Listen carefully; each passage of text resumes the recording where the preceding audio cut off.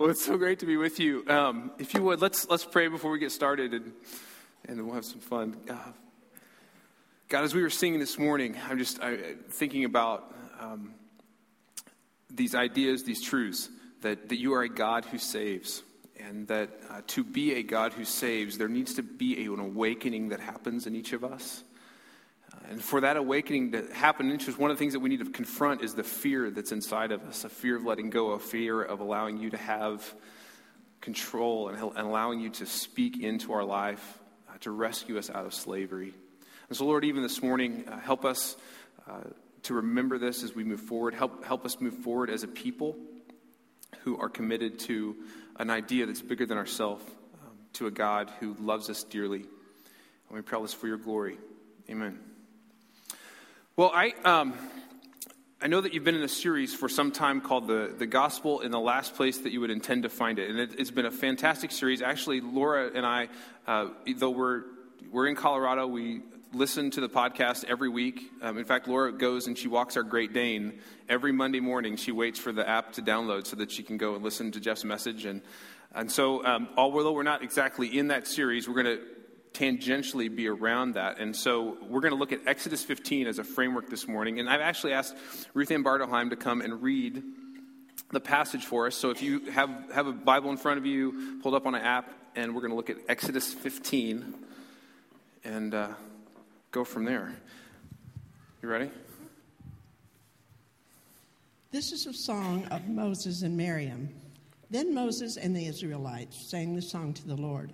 I will sing to the Lord, for he is highly exalted. The horse and its rider he has hurled into the sea. The Lord is my strength and my song. He has become my salvation. He is my God, and I will praise him. My father's God, and I will exalt him. The Lord is a warrior. The Lord is his name. Pharaoh's chariots and his army he has hurled into the sea. The best of Pharaoh's officers are drowned in the Red Sea. The deep waters have covered them. They sank to the depths like a stone. Your right hand, O Lord, was majestic in power. Your right hand, O Lord, shattered the enemy. In the greatness of your majesty, you threw down those who opposed you. You unleashed your burning anger. It consumed them like stubble. By the blast of your nostrils, the water piles up. The surging waters stood firm like a wall. The deep waters congealed in the heart of the sea. The enemy boasted, I will pursue, I will overtake them, I will divide the spoils, I will gorge myself on them, I will draw my sword and my hand will destroy them. But you blew with your breath and the sea covered them. They sank like lead in the mighty waters. Who among the gods is like you, O Lord? Who is like you, majestic in holiness, awesome in glory, working wonders? You stretched out your right hand and the earth swallowed them. In your unfailing love, you will lead the people you have redeemed. In your strength, you will guide them to your holy dwelling. The nations will hear and tremble. Anguish will grip the people of Philistia. The chiefs of Edom will be terrified. The leaders of Moab will be seized with trembling. The people of Canaan will melt away. Terror and dread will fall upon them. By the power of your arm, they will be as still as a stone until your people pass by, O Lord. Until the people you bought pass by. You will bring them in and plant them on the mountain of your inheritance, the place, O Lord, you made for your dwelling, the sanctuary, O Lord, your hands established. The Lord will reign forever and ever. When Pharaoh's horses, chariots, and horsemen went into the sea, the Lord brought the waters of the sea back over them, but the Israelites walked through the sea on dry ground. Then Miriam, the prophetess, Aaron's sister, took a tambourine in her hand, and all the women followed her with tambourines and dancing. Miriam sang to them, Sing to the Lord, for he is highly exalted. The horse and its rider he has hurled into the sea. This is the word of the Lord. Very well. Thank you. So we've chosen this passage specifically because it's been within the context of what you've been studying. You've been studying the Exodus and God leading people out of slavery. One of the statements that Jeff has said repeatedly is that in an instant, God can take slavery or take people out of slavery, but it takes what? Yeah, a process to get slavery out of a people. And really was intrigued by that. I was kind of following along, and I was really intrigued that Jeff skipped this chapter. So did you notice that? He jumped straight from chapter 14 and then went on to 16, which was a total failure on his part. Because there's some amazing stuff in this chapter that at first glance you might just discount, but another look, we might find some really interesting things, specifically around this idea that when you have an event in your life that transpires, and how do you respond to it? And what I'm specifically talking about, the types of events, are what those who study narratives and story construction would call an inciting event. So an inciting event is the point in a story where there's something that takes place that then sets the stage for the character to either become the hero, to become the antagonist, to completely fail, right? There's this event. In our lives, these inciting events take all types of shapes. They can take the shape through failure. They can take the shape through a loss, whether of a relationship, a job, a position, of resources, loss of a family member. There are these moments where the stakes are really high. And the opportunity there is in how we respond to that. And what we're going to look at right here through Exodus 15 is what I believe is a framework to help us grasp everything that could be grasped out of these moments. Because the worst thing that would happen in an inciting event or some big moment in our life is for it to happen and we completely miss the opportunity for growth, right? And we know people like this, that they have something that rocks their world, and then later on they struggle. And we're going to see that in the passage. But the first observation that I have about the Exodus, specifically in this passage, is that when did the Bible become a musical? Right? Like they're coming from Egypt, they go through the Red Sea, and now we break into song, which everyone apparently knows. Because they're all singing the song of Moses. But they're singing a song. Now, something that strikes me about this is especially when we have these events in our life, have you ever noticed, so someone meets tragedy, somebody meets difficulty, and there's this moment of crystal clarity on what they should do next, right? I remember reading stories in New York Magazine after 9/11 about how the city changed in an instant. Like all of a sudden, what everyone cared about didn't matter, and it was not the New York that people knew, right? So there was this moment that brought clarity where people knew what was important.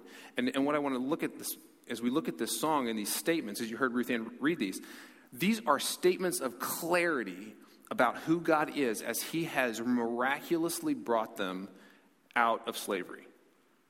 Right? I mean, let's think about this for a second. You are up against an ocean. There is an army pursuing you. You are completely ill-equipped to deal with this army. There are millions of you. All of a sudden, the water is parted. You go through on dry land. The water closes on top of them, and then you're left. Okay, I'm not seeing... That's some crazy stuff, you know? Like, that's the kind of stuff where you're just like, I don't know how you reconcile with that. I mean, that would feel like there would be reverberations for some time, at least for this song. Well, and as we'll find in the passage, it lasted about 3 days. Wonderful. So here's kind of my first point, is that when there's an inciting event in our life, it's very helpful to be aware of how we're responding to the event. Because we can be completely unaware, but the first key to, I believe, to dealing or getting all that you can out of these events when they happen in your life is to be aware of how you're responding. So at first, the Israelites respond really, really well, right? They have clarity. They recognize that it wasn't them. It was all God. But, there's a but. The next thing that happens to them is they come to another place. So for the rest of this morning, I want to look at, we're going to kind of go through 3 areas so you'll know kind of where we are in the message. So first is we're looking at this song, which we've kind of looked at the song. Next, I want to look at bitterness. And then I want to look at springs and palm trees. Okay? So just so you know, that's the table of contents. And we'll be done in about 3 hours. So the song. So they have the song, they have the clarity. The next place that they go to, so if you look at Exodus 15:22, it says, "Then Moses led Israel from the Red Sea, and they went into the desert of Shur. For 3 days they traveled in the desert without finding water. When they came to Marah, they could not drink its waters because it was bitter. So the people grumbled against Moses, saying, 'What are we to drink?' Then Moses cried out to the Lord, and the Lord showed him a piece of wood. He threw it into the water, and the water became fit to drink. There the Lord issued a ruling and instruction for them and put them to the test. He said, 'If you listen carefully to the Lord your God and do what is right in his eyes, if you pay attention to his commands and keep all his decrees, I will not bring you any of the diseases I brought on the Egyptians, for I am the Lord God who heals you.'"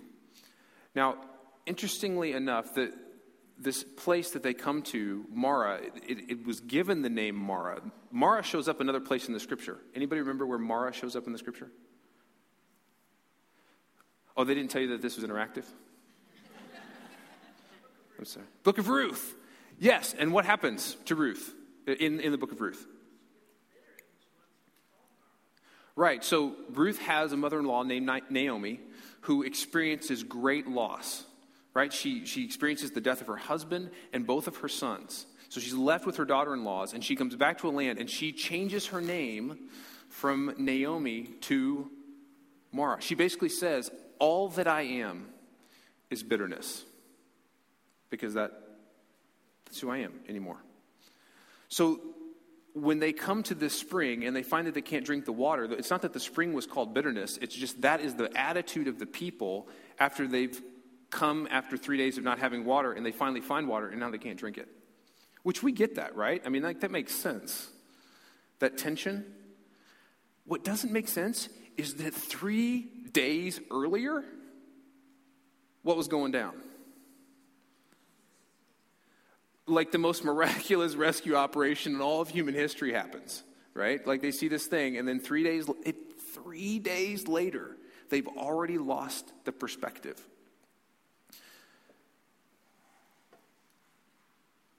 It seems surprising, but at the same time, I don't think it is. And here's why. Because as humans, I think the path to bitterness is an easy and natural path. Right? It's really easy. It's really easy to lose perspective.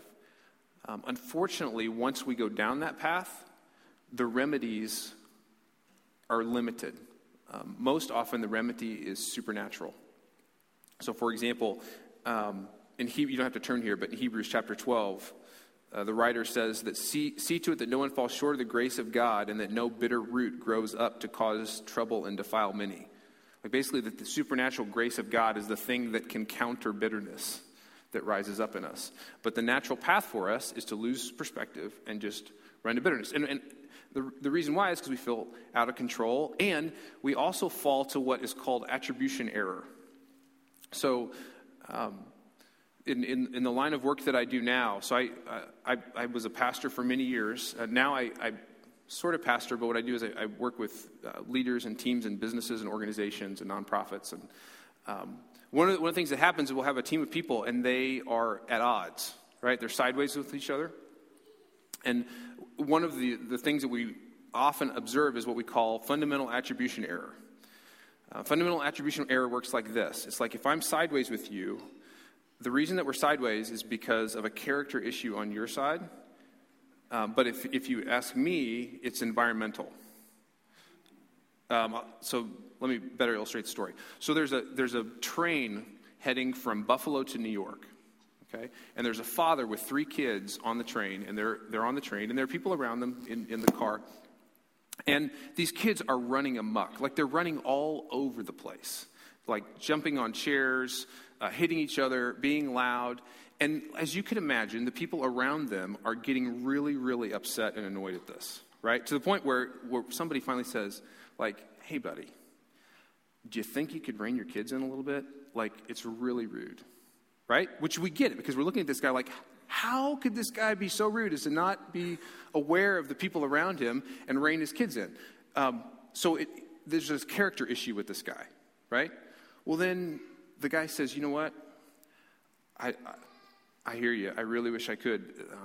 We're actually on the train back because we were on a visit to some family, and we lost the kid's mother. She died. And I don't really know what I'm going to do now. Okay, what just happened? Like the perspective changed. Now the person who said, hey, buddy, get your kids in line, is the moron. Right? But this happens all the time. This fundamental attribution error, if we get sideways and something doesn't go our way, then the person that we're sideways with, it's a character defect. But if you're upset with me, it's not a character defect on my part. It's an environmental issue. Right? It's the circumstances that led me to act the way that I am. Right? We do the same thing with God. So like when the Israelites go to this place of water and it says that they grumble, they're actually like hurling complaints at God, and it's a character issue at God. They're like, not that maybe God's trying to teach them anything or help them understand anything or lead them to a new level or perspective. It's just God's wrong, and God, can't you understand the position that we're in? So, right, it's from environmental perspective for the Israelites because they're just thirsty. And if God won't meet that, well, then he's not a good God. Well, God's about to show them that actually he can do something. So what does he do when they say that they're thirsty and they are at this place where they can't drink it? What's that? Throws a wood into the water because that fixes water. Well, I can't. Anybody does that? I don't know. I've never heard of that happening. Maybe I'm wrong. But I think what this does is this illustrates the point that once you've gone to a place of bitterness, is that really one of the only ways out of that is something supernatural that happens. Right? In this case, it's that God tells Moses, look, I'm going to show him something so absurd again that shouldn't make sense, but yet will make sense when they are able to drink the water. So they're still struggling. So that's this idea of bitterness. So now, part 3, springs and palms. So this is the last verse of the chapter, by the way. 2 hours, 45 minutes to go. It says in verse 27, it says, they came to Elim, where there were 12 springs and 70 palm trees, and there they camped near the water. Okay. And then it goes to chapter 16. Now, I looked at another passage in Numbers 33, and it says, I think we have this one. It says that the Israelites left Ramses and camped at Succoth. They left Succoth and camped at Etham, on the edge of the desert. They left Etham, turned back to Pi-Hahiroth, to the east of Baal-Zephon, and camped near Migdal. They left, And then it says, then they left Marah and went to Elim, where there were 12 springs and 70 palm trees, and they camped there. They left Elim and camped by the Red Sea. They left the Red Sea and camped in the desert. Anybody notice anything interesting? Who cares whether there's 12 springs and 70 palm trees? Ha. So there's something going on here in this passage that the writer wants to draw our attention to. So significant it shows up in a number of places in the scripture around these numbers. And it has to do with, this whole passage has to do with this process that Jeff's alluded to, this idea that God can immediately take somebody out of slavery, but it takes a process to take them out of it. Now, the natural path for people, if they lose perspective really quickly, is to go to bitterness. But there's a different path. There is actually a path that you could go that doesn't lead to bitterness and actually can lead to growth and being the person that you're supposed to be. And it's right here. 12 springs and 70 palm trees. So I was intrigued. At least I knew something was here. I had no idea really what it was. I just was like, okay, it's mentioned a number of times in the scripture. And you see the numbers of 12 and 70 that show up in the scriptures quite a bit. And so I just started digging. So in the Jewish tradition, first of all, Christians were not helpful at all. I'd read lots of commentaries, and they just say, well, there's 12 springs and 70 palm trees. So that doesn't work. So I started reading some Jewish literature, specifically what are called rabbinical midrashes. So a midrash for rabbi is like a commentary, right? So if you've ever studied the Bible and you look for some perspective on how you might interpret a passage, you could pull out a commentary. In the Jewish faith, you have these midrashes, and some of them are so ancient that they actually become types of scripture because they've been accepted for so long. So I found this midrash that actually addresses this specific passage. And what the rabbi says is fascinating, absolutely fascinating. The rabbi says that the Israelites are on the way to receive Torah. Okay, so Torah is a word that's used in a number of ways. Some of you may have learned of it as describing the first kind of 5 books of the Bible, or specifically the Old Testament can be called Torah. It's loosely translated and understood as the way of God. So they are on the way to receive how they should live, specifically on the way to Mount Sinai, where they receive the 10 Commandments and the quote-unquote law. So it says they're on the way to receive the way of God, and to do that, they must remember that they are part of a tribe and that there are those who have appointed to show them Torah. That's weird. So where does they get that, right? Well, so they're part of it because there are 12 tribes of the nation of Israel. Okay? And then when you look at Exodus 24, it says that Moses and 70 elders come down after having received the law of God, Torah, the way of God. So this is the spot in between them having this inciting event, God pulling them out of slavery. Now they're in this process, but to be able to actually receive the way of God, what was required is that they need these 12 tribes and these 70 elders. They need put in this vernacular, they need a community, and they need someone to help them discern a path. Now, think about when you have had an inciting event in your life. How helpful is it to help you have perspective and maintain perspective and actually to be protected from bitterness if you have a community of people, if you have a tribe around you, and you have someone that's there to help you discern a path forward? I mean, I know in my life that has certainly been the case. Even in the last year. I would describe the last year and a half of my life as the year of suck. Can I say that word? Okay, all right.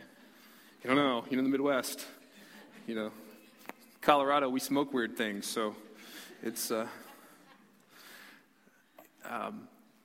just a little bit of the backstory for those who aren't aware. So I was on staff at another church here in town with Jeff Kincaid, and when he was asked to leave, I resigned because I didn't believe that it was right. Actually, I was trying as a kid. I grew up here.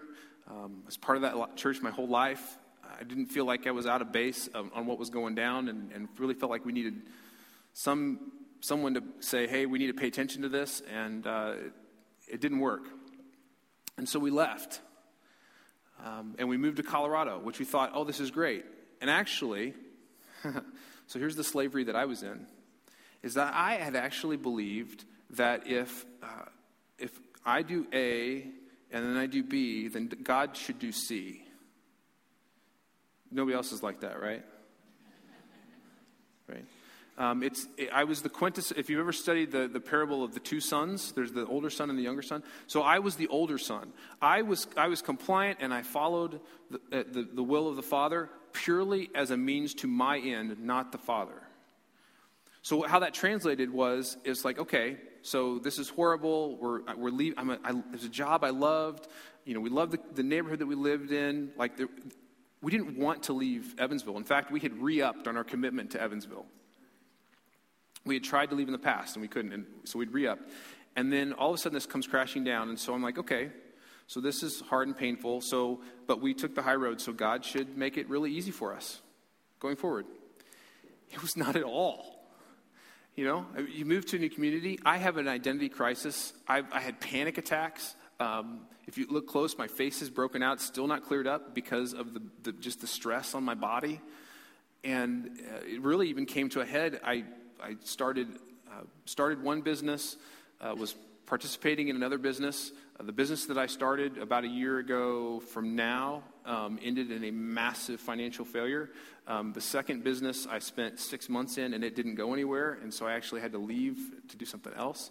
I actually heard myself say, "So God, you brought us out here to crush us." Is there another spot in the scripture where somebody says that? I thought so too. Right? So without even knowing, I was at this place that could easily lead to bitterness. Because like when we left Evansville, it was crystal clear what we were going to do. We were like, okay, we know exactly what we need to do. We need to protect our family. We need to, get out of here. We need to get to heal. We're going to go do these things now since this door is closed. It was like razor sharp clarity.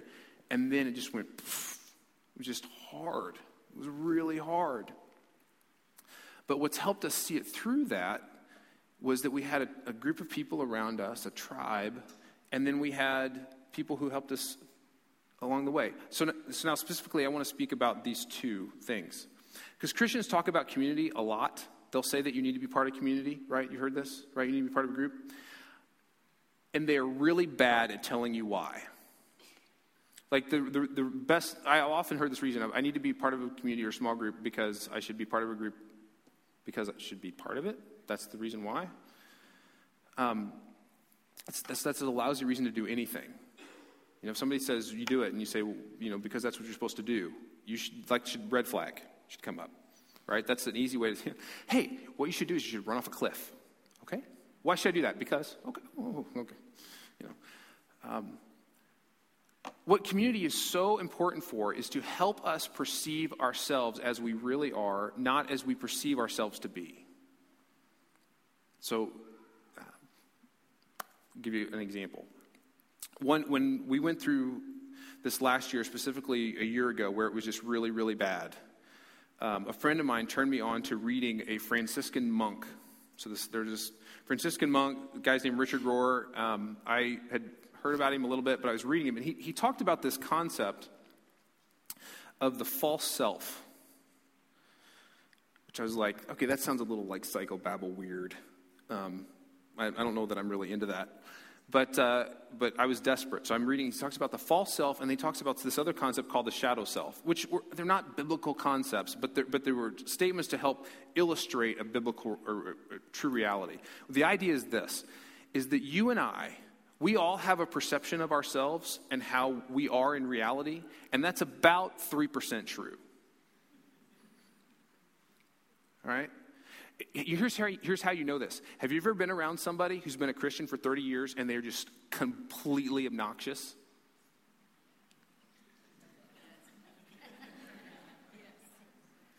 How could that possibly be? They've been in community.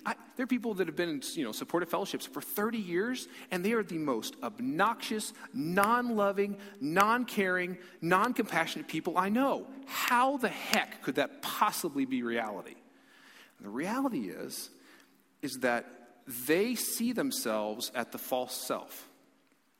So this is who they believe they are. So they may actually be doing things to try to change themselves. But here's the thing, because it's not who they really are, they're trying to affect change on something that's not real.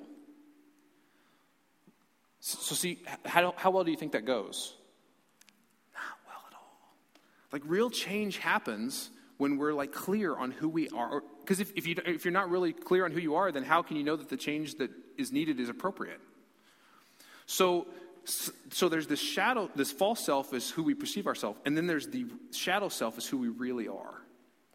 And Rohr describes this idea of trying to close this gap, to close the delta so that we know the true self.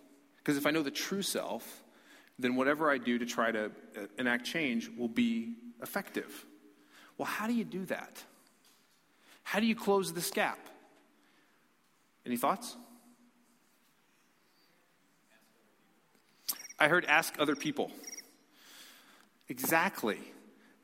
I don't know that if Jeff has spoken it in the service, but I know in the 12-step, I was there Wednesday night, and there was this question that came up that you can ask people, and it says, what is it like on the other side of me? Okay, it's basically asking people for input of, okay, how do you really perceive me? Okay, I will tell you right now, that is the scariest question to ever ask anyone ever. In fact, we had a community group, and I said, hey, we're going to ask this question, and people said, I don't want to do that. Because they're petrified of what they're going to find out. And here, however, and I get that. I get the tension of that question, but if that is an effective question to help you close this gap, what are we so scared of? Because the reality is, if we don't close this gap, we will never be who God intended us to be, right? We will just continue to try to affect a person who actually doesn't exist, but who we believe exists. And so but to do that, you need people who actually care about you, who can give you feedback because they desire your growth and because you desire to hear it from them. Now, I would actually advocate asking people that don't like you that question. But that's step 2, right? Step 1 is just asking it with people that are actually for them. And when you ask that question, you have to give them permission and protection to say whatever they're going to say. And then when they ask that, then you can say, okay, so then what's the 20% that you didn't say? Right? Because we as Christians have isolated ourselves, and we are robbing ourselves of true growth and learning this way of God because we're petrified of finding out who we really are.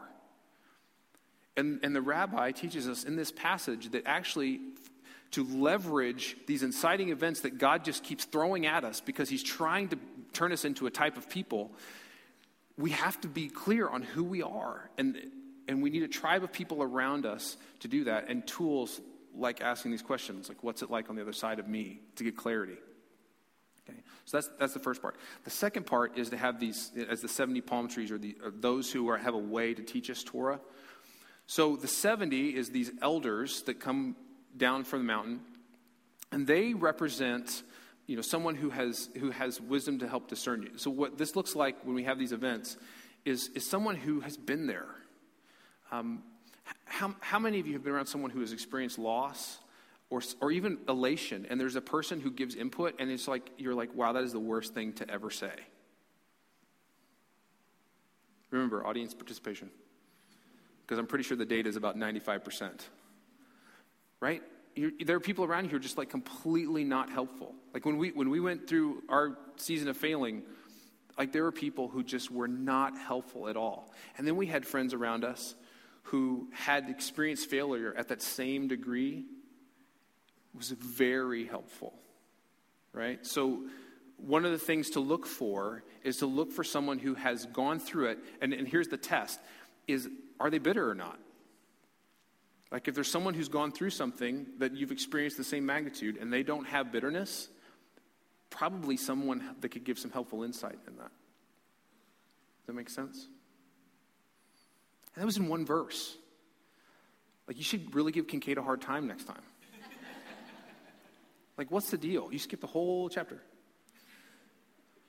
So, why say all this? And in closing, will remind us of the point. See, the point that we follow Christ, the reason that we even would show up and be part of a community like this is that we're trying to be a type of people, right? Just showing up to show up or just participating in a practice like this to just participate is like there's a lot of other stuff we could spend our time on. But we're actually trying to be a people, a type of people in response to a God who is in an instant pulled us out of slavery, and he's desperately trying to take us through this process. The thing is that we can either participate with him in this process or we can frustrate it. To participate with him in the process, we need a community of people, we need a tribe, and we need to find those who have gone before us, who have been through stuff to help us see a way through. So that's what I'd ask for all of us, I mean, myself included. I'm still on that path. To say that I'm completely resolved is not. I'm not.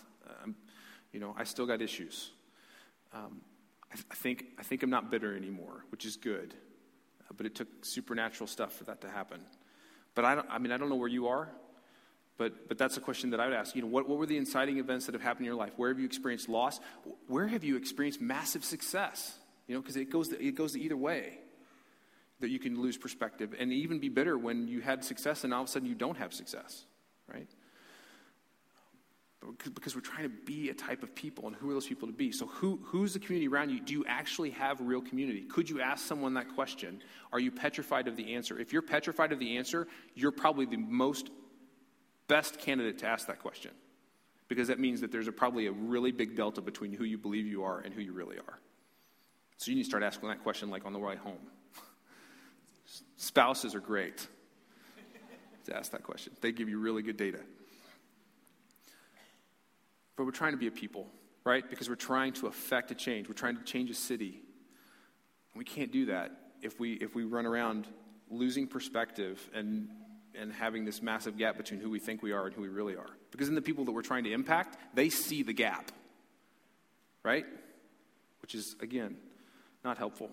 So to do that, remember those songs. Remember the easy path to bitterness. And remember those springs and palms, because they can be helpful. And we will go forward. Will you pray with me? God, thank you for this morning. Thank you for this time together. We are desiring to be a people who follow the way of God. We're desiring to be a people who actually move the needle forward on pulling the future reality of your kingdom into the present. One day, Lord, we will be with you, and that will be amazing. But until that time, we're trying to pull as much of what that future reality will look like into now. And we can't do that if we're given to bitterness or if we miss these moments. And we do need your help. And it's not to say that it's all on us, but we do need your help to help us see, to help us have awareness, to help overcome the fear that's in us, and to be reminded that you are a God who saves. So, Father, we pray all this for your glory and for your kingdom.